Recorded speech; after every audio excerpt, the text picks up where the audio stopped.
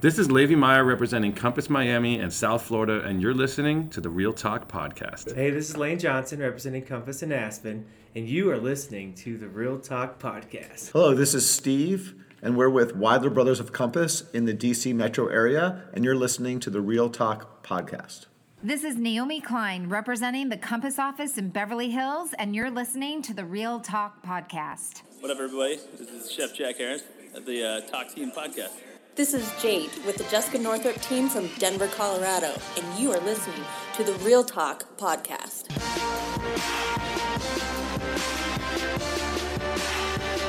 Yo. All right, fellas, welcome to another episode of Real Talk. This week's been a little crazy. I was in Aspen and Vail, Colorado for the last, over the New Year's break, and while it was really fun, it's definitely tiring. I'm still recovering from it, but I do have to say, we're just going to go right into it. We're kicking off 2020 in the best way possible on the Real Talk platform. Last week, like I said before, I had the opportunity to get my good friend Lane Johnson from Aspen, Colorado, and today we have our South Beach Miami extraordinaire Levi Meyer joining me on what will be an awesome episode of Real Talk. And like I said before, behind every business individual, there is a subconscious library of influences that shapes who we are. It's easy to forget that our ideas are actually the manifestations of our life experiences. Our business work ethic and style is an outward expression of our past and current habits. Whether you're running a real estate business engrossed in the fabric and culture of Aspen, Colorado and its people, hiking up the Highland Bowl, hanging out at the Nell, taking clients out on Cloud 9, and skiing or fishing in the backcountry while navigating the 1,000 acres of White River National Forest, like your backyard, or you're a surfer broker that frequents Montauk and sips cocktails with clients at Gurney's. Real estate and any business in general is a summary of exactly that. And speaking of subconscious library of influences that shapes who you are as a business person, Levi is part of the cultural fabric of just that, but in Miami, Florida. While he's a super broker in his own way, listing trophy properties like the Porsche's 9 Tower 2901, and closing waterfront lots and beachside homes off South Beach. He can be seen hanging out at 1-800-LUCKY at the Wynwood, and taking his family out on the boat through the ocean channels of Miami. Levi and I met in Aspen in the summer of 2014 when we opened up our first Compass office in Colorado, going back to Aspen again. He's not a winter guy whatsoever, so I'm happy to have met him in the city where the primary activities are known for winter sports. He's a Miami native that understands and appreciates the diverse and ever-changing landscape of South Florida.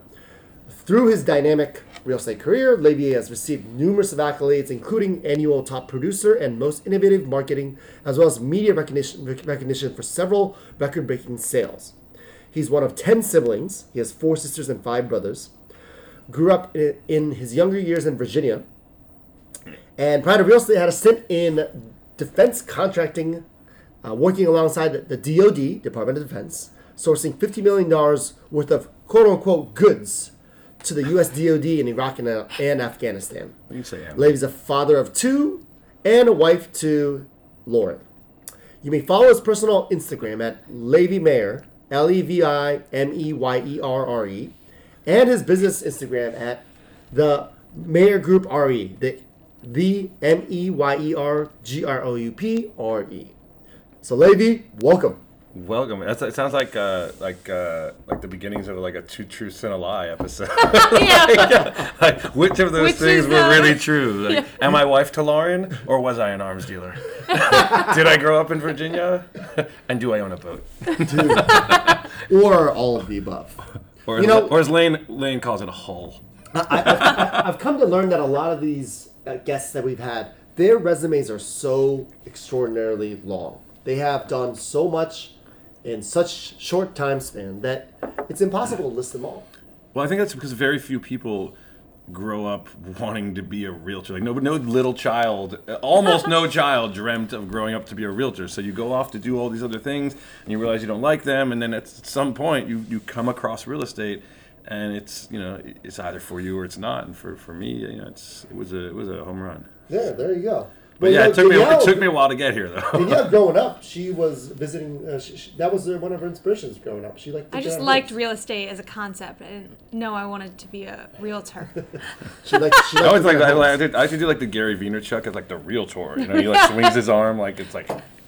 Yeah. You know what it's like being a realtor. But it's funny. I was like, one of the reasons I chose to be a realtor was because it was a wholesome job, like an honest business. Good, honest, wholesome guy. Yeah, there was like it was like there was so many other places. Not that I was just terrible industries that are much more complex. And real estate was just like you're selling houses to people. It's great. So, you can sleep at night. Exactly. So. Well, first of all, welcome to New York. I'm happy you're here. We just saw each other November? November 12th or 13th. So it's been a little over a week. Oh, hey, come on in. We'll give a guest star. Come on in. We're Mr. live Rogers. right now. It's like Mr. Rogers. Welcome to the neighborhood. Yeah, we're live right I now. have a sweater and everything. Can I get A little hug. Good to see you, brother. man? Good to see you. What's up? What's Welcome. up, guys? Welcome. Thank you. Coming out later. We are live. This is a hot mic right here. Awesome. You're in the middle of a podcast. Right now, you're. It's a pleasure. The pleasure's all mine. For those that are not aware, we have Frank Suriano in the room. Frank is a good friend of mine. He is obviously a New York City broker. And he actually, him and I just came back from a trip in Colorado. You guys don't mind if I join for a little bit, do you? A little bit, but you can't talk. Of course. Okay. Deal. Frank, how was Aspen? It was fantastic. What did you think about Vail and Aspen in general? Oh my God. It was awesome. That was one of the best videos that came out of that skiing? Aspen Him trip. skiing? Was his first skiing his first moment. He's like he was what do they call it? Pizza French fries, Yeah. French Yeah. fries. And he was like all French fries. I'm skiing. It's my first time. And it's like whoa pizza, and then face plant. And then the next slide was actually laughed so him hard. on the ground with the ski poles all over the place and the ski. No, I have a lines in the air. really good friend who was snowboarding down a mountain. So he's like Instagram. He's like he's on his Instagram stories and he's skiing. He's like, oh my God, look! And then he's going down the mountain. It's like, wow, that's really steep. Like he shouldn't be Instagramming. Next video is on his way to the emergency room. And then video after that, X-ray of his snapped bone. Oh God! Yeah. Luckily, none of that happened to me. Luckily, no. This guy kind of was babysitting me day one Yeah. for a little bit. Oh for a little yeah. bit. I had to make sure. Anyways, you were good. Yes, welcome, Frank. Thanks, I appreciate it. Yeah, I wouldn't have honestly gone if it wouldn't have been for Mr. Yamaguchi over here. So he encouraged me to go, and Now you've skied. I took him up on the offer, and we had a great time. Great time. Great We time. had a great time hanging out with Lane Johnson. Seeing fellow Compass Lane friends Johnson. out there. Speaking of Lane, it's like that's a hard act to follow on your podcast. I mean, it's like he's still 2019 interview, right? It was pre New Year's. He was New Year's Eve. So I'm kicking off the Real Talk You are the podcast first 2020. podcast to be recorded in 2020. Numero uno. Numero Thank uno. you. So yeah, I'm not. It's a tough act to follow, Lane, but the clock is reset. It's a new slate. Yeah. Well, actually, you and Frank both are We gotta now show 'em up. first recording of 2020. Frank, get out of this office, man. Frank's I'm stealing your waiting to take thunder. his time. So let's get. I'm going to give you some softball questions, lady. Why did you get into real estate? Well, who got you into it? You were dealing arms. You were an arms dealer beforehand. You were working at Green Line Vans before that, or something. So we can go through a long. I can try to summarize the sort of the roadmap that got me into real estate, but the long story short is that I went to a yeshiva growing up. Yeah. I was sort of railroaded and being prepped to be a rabbi, and it dawned on me at a relatively early age in my mid-teens that the rabbinate wasn't for me, And so when I realized that in this particular yeshiva or high school, it was rabbinate or bust, I busted, and I went off and I got a job doing sales for a guy named Stuart Holtzkenner, who is now actually in an interesting twist of fate. He's actually now a rabbi, but back then he was a former Wall Street guy who was an entrepreneur, and he had these startup businesses, one of which was a uniform manufacturing company. So he put me behind a desk, gave me a tape recorder, that you attach to the phone, gave me a few books on how to speak with people, how to sell, how to do phone sales, and so on.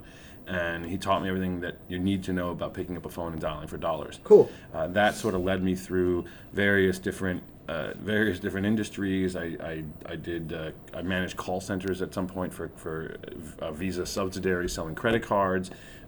Later, that transitioned into a career in call centers for moving companies. And somewhere in the middle, a friend of mine called me and asked me to come work with him on in a defense contracting company, which is a more formal way. Defense contracting is a more formal way of saying arms dealing, but it is more formal because you're selling arms to the Department of Defense in Iraq and Afghanistan. You know, we're not hustling arms to Nepal. You know, we were bidding on contracts and shipping plane loads and boatloads of ammunition into Qasr port in Iraq or Kabul Air Force Base. That's really cool. I didn't actually know that was truly. But you were selling them to U.S. forces, right? Not to or defense contracting companies. With the United States Department of Defense, we were bidding on U.S. DoD contracts. This was not like we weren't selling them in the streets. We did have a business where we would import hunting ammunition, and I was in charge of the domestic retail ammo distribution. So I would call all the local ammo distribution companies in the U.S. and sell them pallets of hunting ammo, and you know, it was a different life. Awesome. But that didn't end very well. It was a complicated mess. There was federal investigations involved, and some people went to jail. For the most part, Makes for good stories. Right? Makes for great stories. Yeah.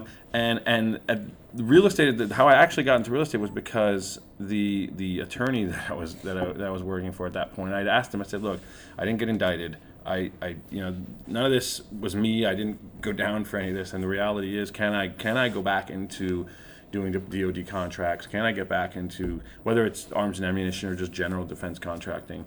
I have people that are asking me if I know the business and they're willing to back me financially." So, you know, he says, "Look, you just paid me a pretty hefty sum to make sure that the world understood that you're just a nice guy, got mixed up in the wrong business, and so on and so forth. But, you know, why don't you go do something a little more wholesome?" And I said, what am I going to do? I said, I got my high school dropout at this point. So, you know, like, there's not much that I can go do. And he says, well, you know, you're a nice Jewish boy, man. Go sell real estate. You'll be great at it. Like, okay, great, fine. The most stereotypical answer ever. But the right answer. But you know, timing is everything. That was 2008, and people were running for the hills. So I was like, this guy doesn't know what he's talking about. And I was like, so I went to manage more call centers for a little while.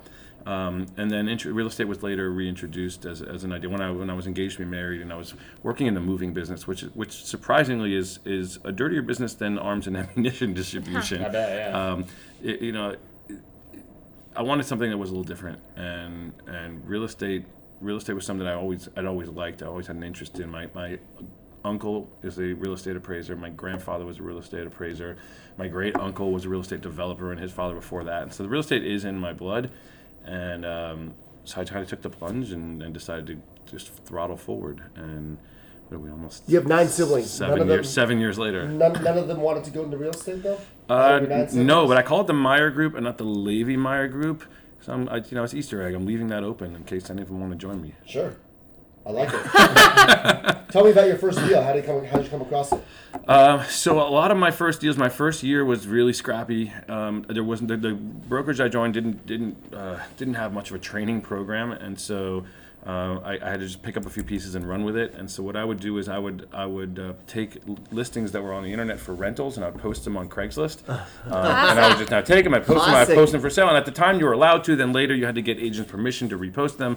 But at that time you were allowed to do it. So I was posting them. Then I got to a point where I was getting too many phone calls and I was running around showing rentals. So I went on one of these websites like I forget what one of these websites we post jobs. Zillow's? What do you post? You post jobs and people bid for them. It's a lot of like Philippines and India and Pakistan, and so I hired some like virtual assistants to sit and post the listings for me every day. So I was like, here's a spreadsheet, and that's it. And I hired these guys, and I had VAs, and they would post and do certain things and kind of pre-qualify for me at a certain point, and then I just run around and do these showings. So my first year I did close to 24 rentals, and I was just running around like a rental machine. I was actually rookie of the year at my previous brokerage for just rentals. The manager was like, "Oh my God, we've never had anybody do so many rentals before." Yeah, and then, but all the while I knew that like I wanted to do sales, and so I was kayaking with my former broker. His name is Manny Chamizo, and he's now still a really good buddy of mine.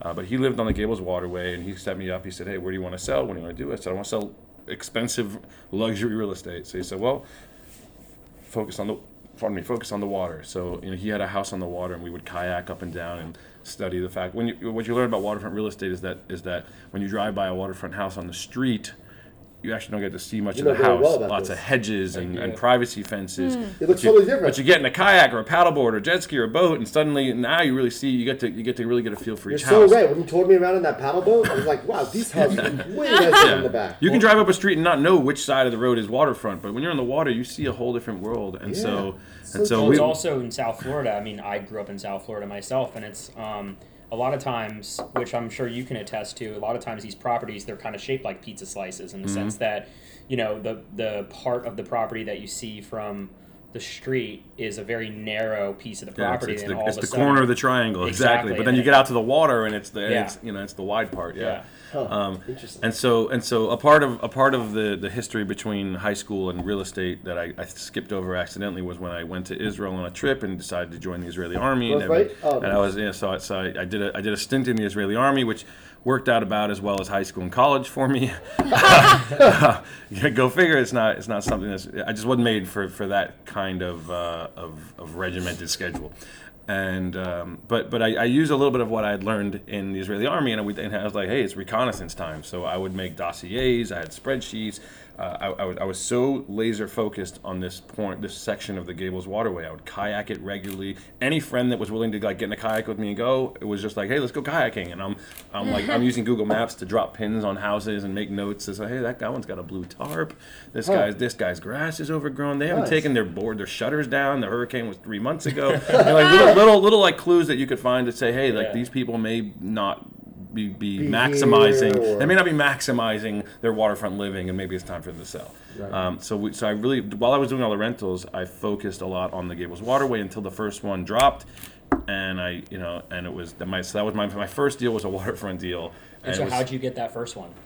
I did a lot of. It was very grassroots. I was knocking on doors. I was sending letters. I was telling people I have cash buyers, which I did. I mean, I didn't have necessarily buyers that were active family looking for buyers, but I had investors that were like, go get me a deal in the water, we'll rehab it and sell it. So, if they were willing to sell at a price that made sense, I got a cash buyer for you. Mm-hmm. So we would send these letters and knock on doors and just hit it until we finally got one. And then another one that I was working on came through, and it was a tough time. Even though I was doing all these rentals, money was tight. Rentals don't pay a lot of money. And I remember that was, I was down to, before my son Benjamin was born, I was down to $175 in my bank account. And then he was born, and literally this deal just happened, and the commission I made off of it because of a referral and a split or whatever was $17,500, which was quite a sign. It went from $175 to $17,500. Yeah. And then the next one came through, and I made $45,000 or $50,000. I'm like, wow, that's money. I mean, I did almost 24 rentals, and I made like $18,000. Yeah. And I'm like, well, wow. Now I made 60, 70, and since then I've done a ton of homes on the Gables Waterway. I wouldn't necessarily say I've sold the most, but probably the most in Compass on the Gables Waterway. Mm-hmm. And, congrats. And I'm laser focused on it these days. Now I have a boat which I bought from the seller of one of those houses, and now I'm keeping the boat at a new house that we have listed. Which was conveniently broken during the retreat. Yes, of course. The boat is always broken when you have too many friends in town. It's being serviced. It's being serviced. It's okay. It's all good. But now I'm actually keeping the boat at a buddy's house who bought, I sold the house for 1.7, then 2 houses later, we bought one for 1.25. And he's fixing it up. We're actually using some Compass Concierge money to do that. And in the interim, my boat's behind there. So I'm very focused on the Gables Waterway. Jonathan Rosen referred a client to me who happened to, by chance, Jonathan's the man. Yeah. He's been referring some pretty big clients. Oh, he did. You probably hear about that on my predecessor's podcast. No? He's a man of the people, the Compass people. He is a man of the people. But he didn't refer to me because he knew he was looking on the Gables Waterway. It was just because, hey, he's Miami, Levy, Miami, Levy. He just happens to be. So he referred him to me, and it turns out he's looking for a house on the Gables Waterway. That is my jam. Nobody knows that better than me. And I was able to actually utilize, now I've graduated from kayaks to be able to take clients on my boat and go up and down and show them the side of the water that you're not going to see unless you have a boat. Yeah, it's great. So, Great. so I don't know. The question was how to get into real estate, and all that came out of it. No, that's good. It was good. It's kind of like it's like any training, or any business training 101. It's how do you get started in your own business? Well, no one's gonna hand you anything. No. You have to kind of do the grunt work first. You have to get your hands a little dirty. You have to know and understand the business marketplace. Yeah. So to the new agents or agents that are still working their way up through those first years and really trying to go into second gear, my advice is always number one, don't focus on the money as much as the experience. That's and it's hard to say because everybody we gotta. You got bills to pay. You got bills to pay. Yeah, we get it. But this is not a business. There's the common misconception of real estate, which I think is a question you commonly ask is this is a business we call it survive for 5. It's going to take you 5 years to build, unless you're super well connected and you're coming in with your buddies and friends and family. Yep. But like for most of us, you're gonna have to earn your keep. You know how many people like show up on Facebook and say, "Hey, I got my license. Anybody looking to buy, sell, or rent?" Like we see that every day. Nobody trusts you. Why should I trust you? Why should I trust you with the most important purchase or sale of my life? You Because were kind of a weirdo in high school. I don't know if I would trust you. no, and it's, even among your friends and your colleagues and the people in your synagogue or church or your kid's school, just because you got your license yesterday doesn't mean everybody's going to come list their house with you. You have to prove that you know what you're doing, and that comes in experience and in research. Sure. And so for me, I drilled down onto the Gables Waterway. I knew every home, who bought it, who sold it, how much they paid, is it updated, does it have impact windows, is there a blue tarp on their roof, and I would constantly study it. My screensaver for almost a year was an aerial view of the Gables Waterway. I just focused on it until I'm the expert there. And when you finally get that interview, you finally get that appointment with that seller, or you run into somebody, it's a little bit of luck and a lot of hard work, but when you get that moment, you're ready for it. And when they realize that you can talk price per foot, and you can talk bridge heights, and you can talk elevation certificates and flood zones, and you understand that this side of the water is one school zone, and actually that one that you're looking at across the way, even though it's the same city, same zip code, same neighborhood, that's a different school zone, and that makes a difference. And this one's 14 feet elevation, and we'll be sitting out here the day after a storm sipping coffee, looking across the canal to somebody who's 5 foot elevation has water up to their living room. So those It also helps you can pull up with your boat to the dock. Well, that was one of the main reasons. Is that something that a lot of people have done and like incorporated into their businesses down in Miami? Is what? Is like boat travel versus like driving around like. I mean, cars? it's a little more show than it is practical, but it is nice to be able to tell homeowners that live on the water that you understand that you're a boater. Mm-hmm. You understand what you understand the intricacies. You understand their needs. It's a different life living on the water. I think it's super valuable Can to you be take able to drive. buyers Yeah. On a boat. So I mean, I've done buyer boat tours, but usually it's not. We're not doing home tours. Like if I have 5 showings scheduled, we're not pulling up to each one by boat. It's just it's easier to go. It's easier to go by car. The old traditional method by car. Yeah. Horse and buggy. But it is nice to be able to say, hey, let me. These are the 2-3 neighborhoods that you want to live in the water. Let's do a little ride up the canal one day. And you start at 2:00. You go up a few canals. By the time you're done, you're cruising home into the sunset. You have a drink or two. They get a feel for these neighborhoods, and now they really have a better understanding. And truth be told, again, elevations, bridge heights, seawalls. These are real concerns for people that are living on the water. And if you don't know that, you don't know that. So that when having the boat, for me, was a step into I really want to. I want to be able to identify with these people, and I want them to be able to identify with me. But this boat's a learner. It's a learning curve. Mm-hmm. This is a starter boat, guys. Do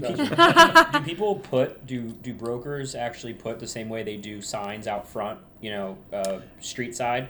Do they put them out behind houses? Yeah. So waterfront homes, you need 2 signs, one on the street, one on the water. That's great. Yeah. Now, one of the areas that I focus on specifically, and Miami Beach is different, right? But Coral Gables, the city of Coral Gables, has a ridiculous restriction on real estate signs. It's a 40 square inch sign.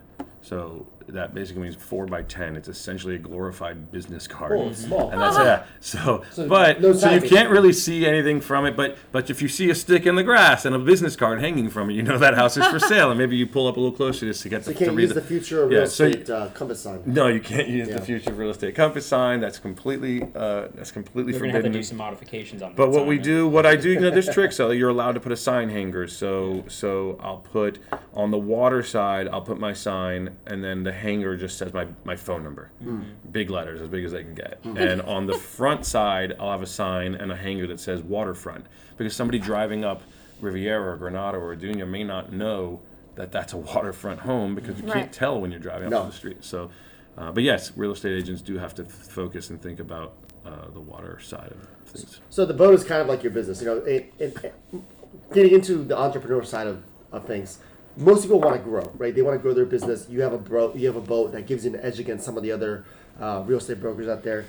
How else right now are you growing your business? And what is your business? Frank's trying to Frank, is Frank trying to leaving? sneak out of here without saying goodbye. You're I part- gotta say goodbye. Listen, it was a pleasure seeing you, buddy. We're doing a happy hour. Come. Absolutely, would love to. I'm gonna grab dinner. I have a client dinner at 6 p.m. and then I'm Perfect. down and hang out with you guys. Okay? All right. Take care. It was a All right, pleasure. I'll see you Thank a you little later. guys. See ya. Awesome. So, just like any entrepreneur, what they want to do is they want to grow their business. What are you doing outside? Obviously, you have a boat, but what else are you doing to grow your business? Well, what gives you the edge? So, like in any business, you have to kind of look at where the business can come from various different places. Some people focus on a farm and they just hit that neighborhood, letters, mailers, door knocking, sponsoring events, being whatever you can do to just be present in a particular neighborhood, so that you can be the go-to in that neighborhood. Yep. Admittedly, I haven't done that very well outside of the Gables waterway. Okay. Where I tend to thrive is just in networking. I'm great with people, so for me, I leverage that to meet more people, be at more places. And even the fact that I'm here in New York was a conscious effort to say, hey, there's a lot of people moving from New York City to Miami because of the SALT taxes, which are the income taxes in the state of New York, and the limitations on their tax deductions. $750,000 in deductions, $10,000 in real estate. So but lately, even though people aren't advertising or talking about it, I'm seeing it. I'm working with 5 different buyers that are moving to Miami or moving to Florida. From New York, more or less for the purpose of saving on taxes. Sure. Totally. So for me, I said, you know what, I go to all the retreats. So growing your business, for me, I'm trying to really double down on my network, my agent referrals, people in my synagogue, people in my kids' school, people that I see at the park, because I'm just better in person. Yeah, you definitely are. And you're a mover and you're a shaker. I completely see that. And that's definitely your game. See, probably you were one of the most social guys at Compass anyway. So, there's no denying that by any means. Gordon actually said today that I'm arguably the most well-networked agent at Compass. Everyone knows you. For sure. Well, Joe Bells is fighting hard for that title, but nope, he ain't coming even close. No. I hope he does one day. I hope he does, but that's fine. We have an inside running joke. I'm just throwing him a little what's up.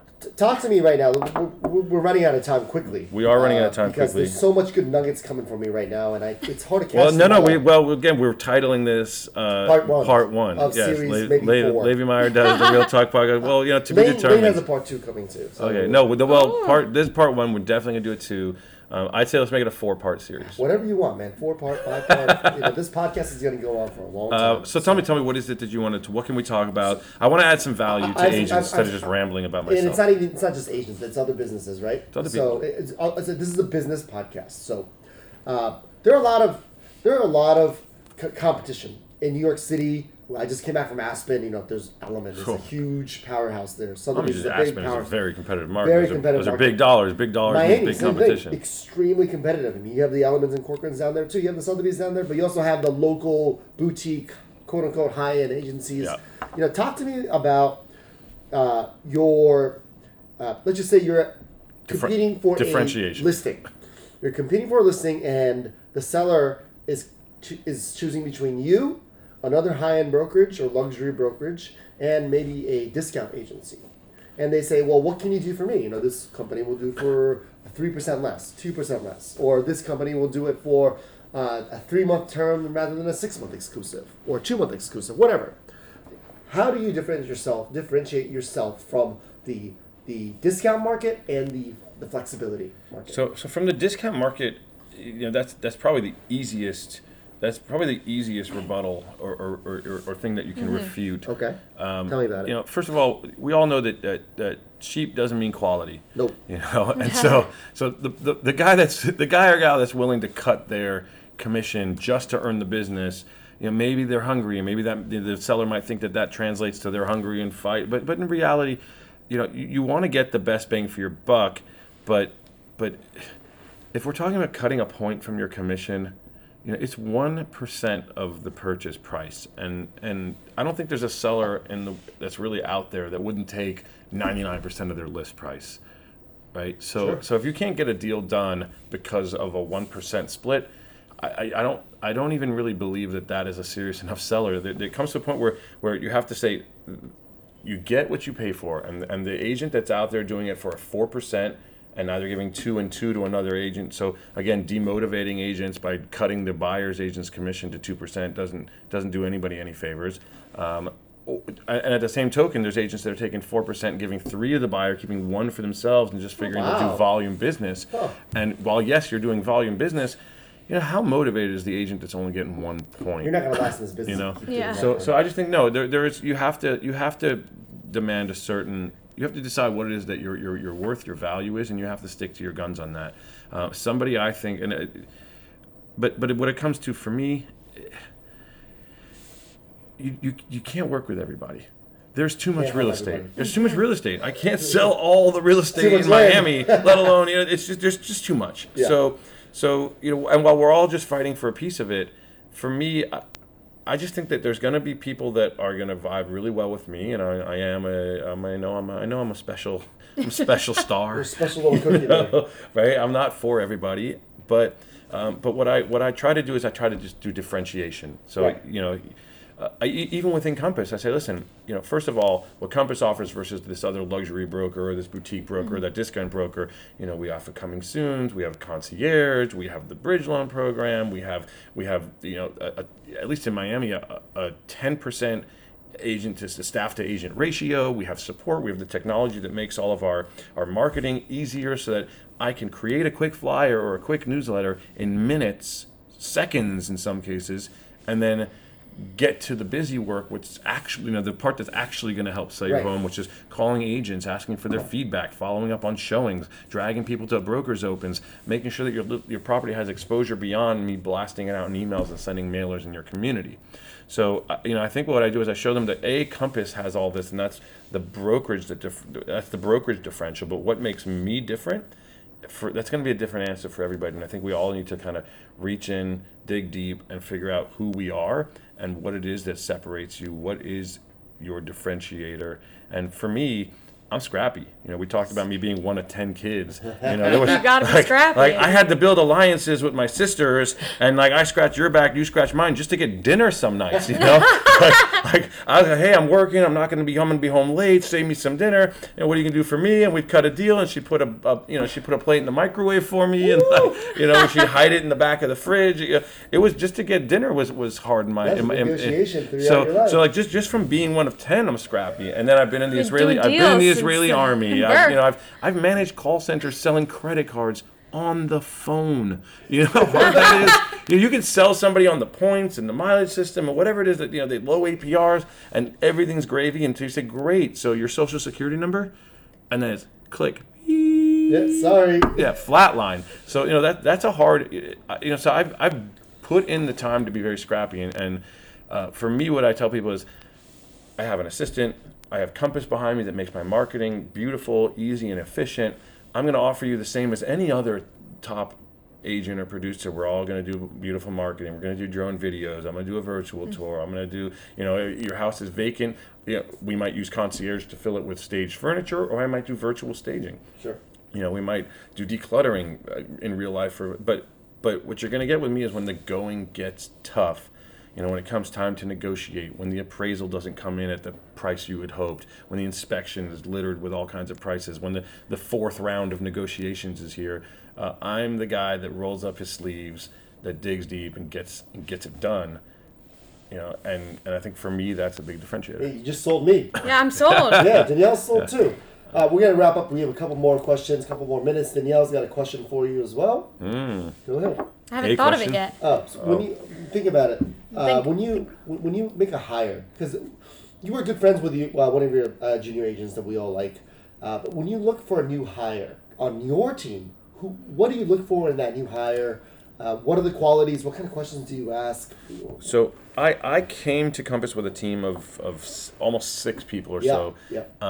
And I didn't really set out to build a team. It just kind of happened. But when I jumped to Compass, a bunch of people kind of wanted to come with me, and so we came over as a team. What I learned in that process is that bigger is not better, and it's very hard. It's very hard to manage, especially junior agents, especially young, up and coming new agents that have a million questions, that make a million mistakes, and you're the guy at the top having to answer to all those mistakes. Yeah. So for me, I actually got to a point where it was slowing me down, and my business was suffering while I was trying to build something that the idea is that you help agents underneath you grow, and then you take a little bit off the top, and everybody grows together. But what ended up happening was I started drowning trying to help others, and like they tell you on the plane, put your own mask on first. So I actually decided I was going to scale back, focus on me, infrastructure, set my roots, and build slowly from there. Now what I actually focus on when I'm looking for new agents, and I'm not looking for new agents. In fact, the last person I hired to my team, I told her I'm not looking to hire anybody. And she gave me 10 reasons why I should hire her. Sure. And I was like, all right, sold. You're welcome aboard, Laura. Okay. And she's fantastic. Laura Goldberg, who's on my team, and she's, she had a career in as a concierge. She had a whole concierge business of her own. She understands what it takes to service a client. But what I look for now are people that are client focused, that have business experience. It may not be real estate, but they know how to make sure that the client comes first. The client is always right, to make sure that you do what it takes to get the deal done and to keep your client happy, because it's one client at a time. This one's happy, the next one's happy, and so on and so forth. Sure. And I look for independent free thinkers. People, you have to be able to think on your own. So you can get a feel real quick in 2-3 weeks. It's like while you're there to guide them, you cannot have all the answers. You just have to be able to think outside the box here. And I'm looking for people where I say, hey, here's 5 things that you should do this month to try to start growing your business. And then I expect you to come back and say, hey, look, we did all these things. Here's the results. I don't want to be coming to that person in a month and saying, did you do X, Y, Z? Oh no, why not? And I can't chase you. It's not my job it's not my job to call you and say, hey, get out of bed, go make some money. You need to be hungry, and I have a squeaky wheel gets the oil philosophy when I'm looking for somebody to join my team. You better be hungry and ready to work and capable of doing so. I really like your story of your come up. Going on websites, posting other brokers' rental listings on Craigslist. It's really unglamorous work. It's not. And It's really I not. think the challenge of finding junior agents is exactly that. Are you willing to do the unglamorous work first with the knowledge and the time commitment that is required to do what needs to get done to become successful? So I really admire what you did there. And I think the challenge is, can you find somebody like yourself that actually is willing to do that and put in that time frame of work? It's hard. Yeah. And then as you start to get a little bit, your business starts to grow, and you start to kind of find your stride.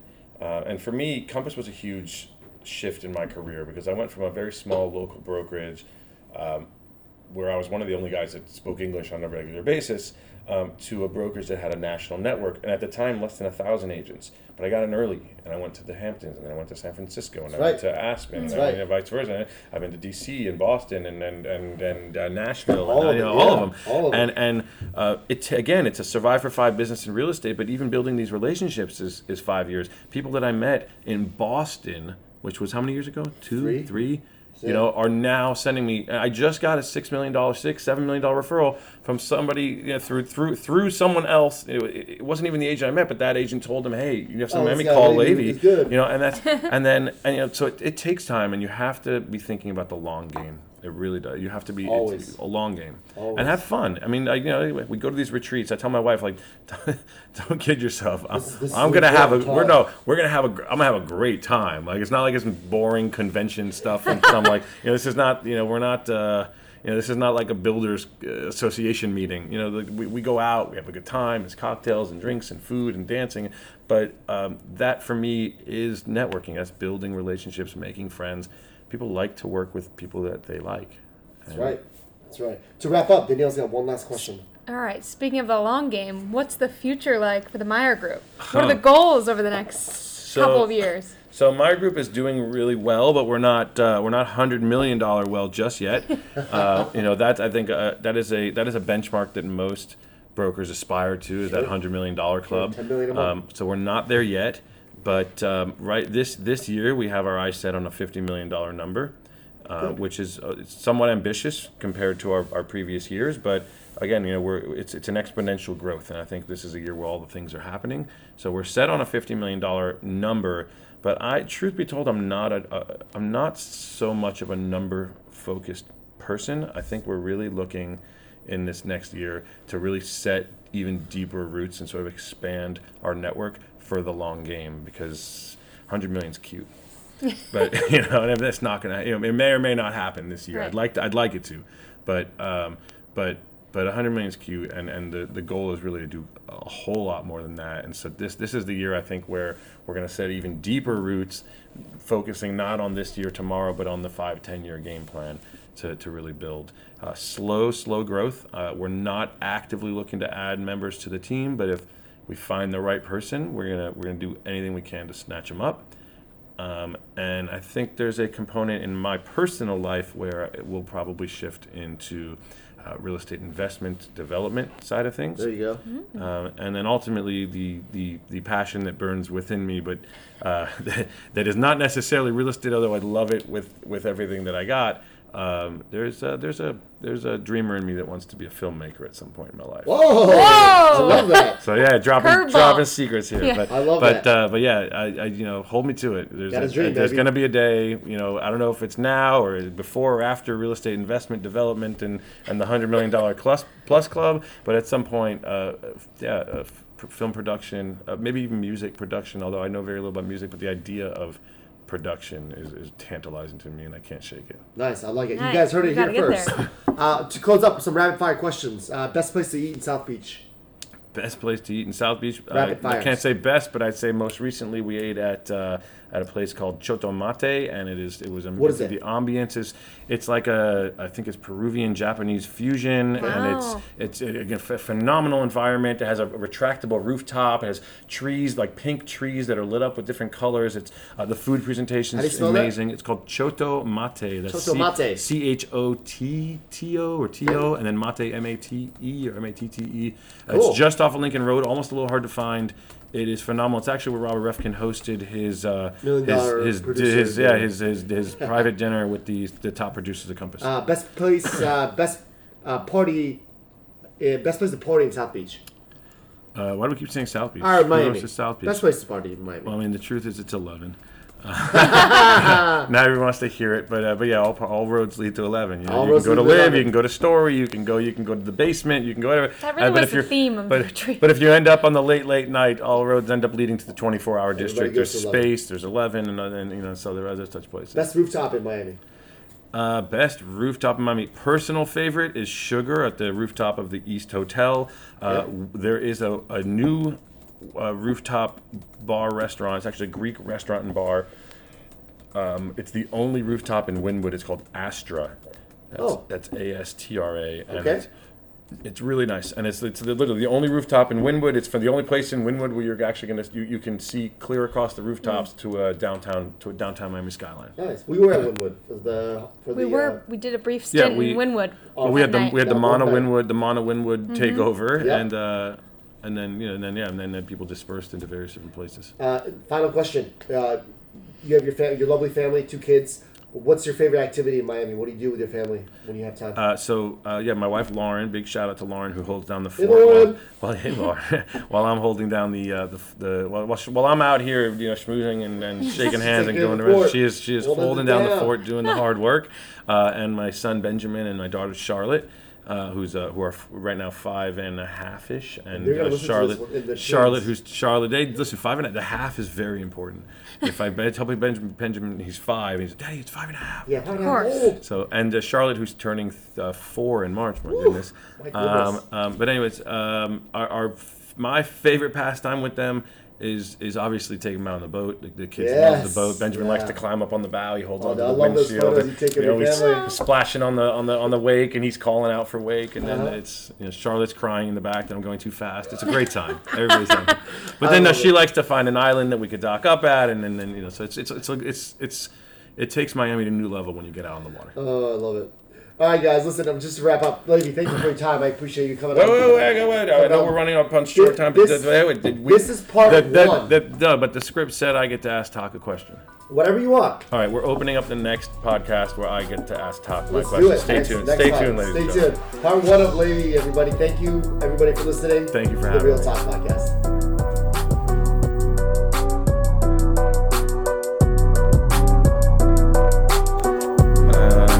Don't lean into the mic. The big brown dog jumped over the lazy fox. You have a large voice. Don't put your face into the mic. Go ahead, right there. Can we get some more tequila in What are here? you doing in New York? I was in Naples for the holidays, and it was a rainy day. There wasn't much to do, so we went to an outlet mall just north of Naples, and I got a really great deal on a coat. And I thought it would be about time that I take it out for a Use spin. the coat. Yeah. Oh. So I brought you guys a little cold weather. It was a 27. thank you. Mm-hmm. You're welcome. And that's it. I'm really. So you're here to test the coat out. I'm just like I got a new coat. I want to drive it. Okay, makes sense. No, I actually came to meet with. I came to meet with a developer, sort of a developer, property owner, investor that a Compass agent referred me to, just to continue the conversation, and I figured I would piggyback that into just re-engaging and networking with agents at Compass. You've got to. Makes You gotta sense. Megan was just here doing just that. I can't let Megan beat me to the punch. Shaking hands, shaking asses. She was like sending out mail blasts. Shaking asses. Like, can we put that in the That's his podcast? phrase. I'm not putting that in the podcast. Oh, so you have the loudest voice so far out of anyone that we've interviewed. Oh no, which is I'm good. great. And then when I laugh, forget it. Don't Which get is me. Then great, it's like I'm the bear. It's so hot in here that I'm like. Then I'm gonna. You should take it off. No, because I feel like I'm in New York. I have to look your New the York part. look, yeah. Okay, so what you want to do is. Can we get that any lower? Maybe like right in my chin. Yeah. Do you want to put that? You want to bring one ream of paper back? Okay. One ream. All right. Here's what I'm gonna do. All right, really here. quick. Say this. I have the distance of the length of this office, and I'll be right back. Okay, great. And then,